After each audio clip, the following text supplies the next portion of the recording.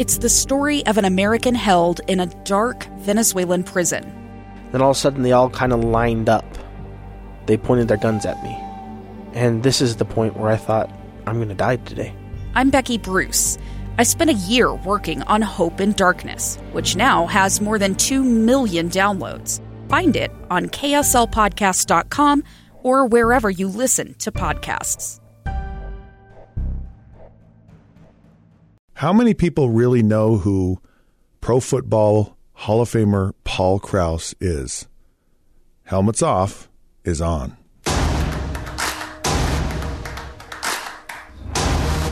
Okay, welcome to another episode of Helmets Off. Scott Mitchell here, and that's right, Paul Krause is a Hall of Famer. He's 77 years old. He played safety for the Minnesota Vikings, and how many people really know who he is?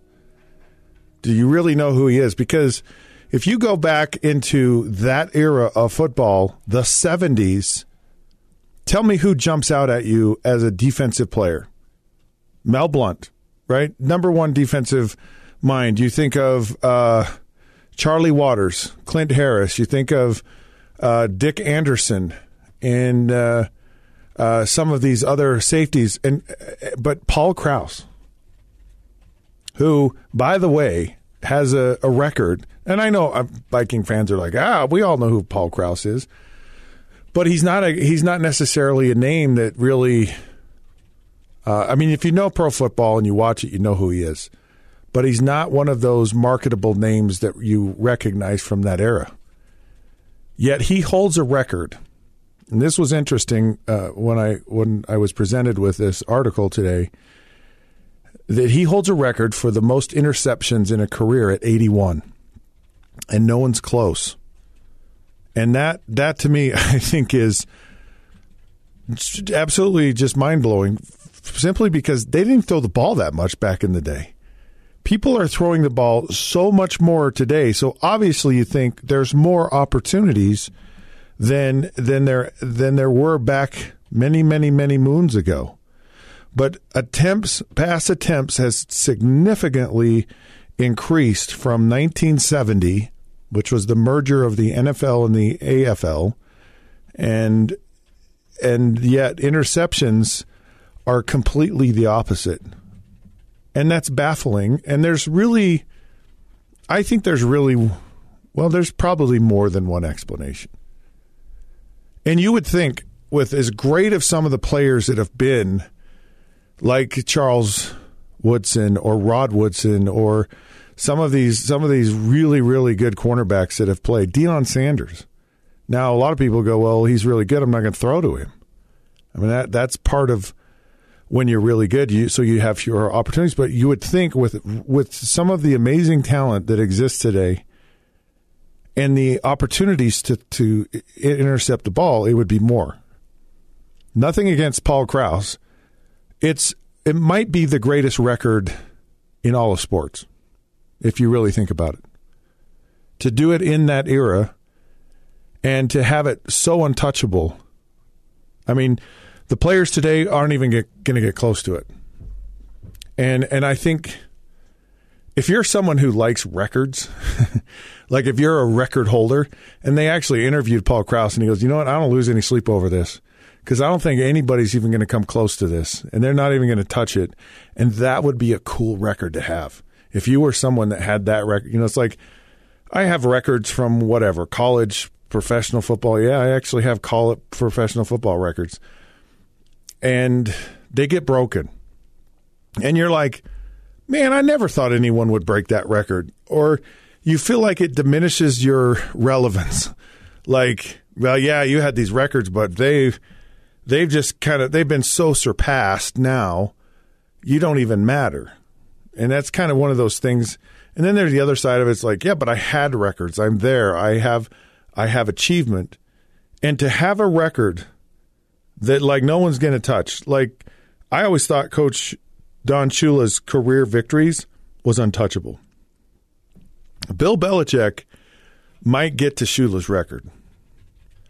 And that was like, I thought that's so untouchable. Any athlete who competes does not want anyone to beat any of their records. I don't care what they say. oh, yeah, their records are made to be broken. You don't want someone to take your records, just so you know. You don't want it to happen. So why is this record so hard to attain? Part of it, no question, is about the rule changes. You could maul a wide receiver back in the day. So it was a much more physical game. And they actually attribute this to 1978 when they changed not only the contact rules with wide receivers, but also the actual technique of offensive linemen in blocking defensive linemen. Before that, you couldn't extend your arms out. It was before 78. And so players now had a new technique or a new ability to actually stop pass rushing, which in turn really changed professional football. And probably is what started breaking and bending a lot of fingers for these offensive linemen. So those two changes significantly reduced defensive players' ability to intercept passes. Here's the other thing, and it's a real thing. The quarterbacks are so much more skilled at throwing. May not necessarily be better quarterbacks overall, but man, there's a lot of guys that can really throw the football. And so throwing the ball, being in systems where you do get to throw the ball, even in college, is a huge benefit. If you think about the 70s, people in college were running wishbone offenses. They weren't throwing passes.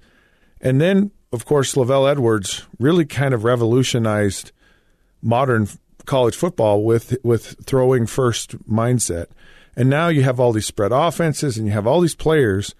So you have a more skilled labor force, if you will. And they're so much better at it. But also the rules of physicality and player safety have made it really, really easy for quarterbacks not to throw interceptions. I'll just tell you, I think it's the coolest thing in the world. Paul Krause, who a lot of people maybe not know, has probably one of the most untouchable records in all of the NFL history. And the irony of all of it is, with the way people pass today, no one's actually going to catch it. And that seems so ironic. Well, that's kind of how crazy football is. All right, Helmets Off is now off. We're powered by KSLSports.com. Find us on Facebook at the Helmets Off Podcast, Twitter at the Helmets Off Show. And until then, we'll catch you soon.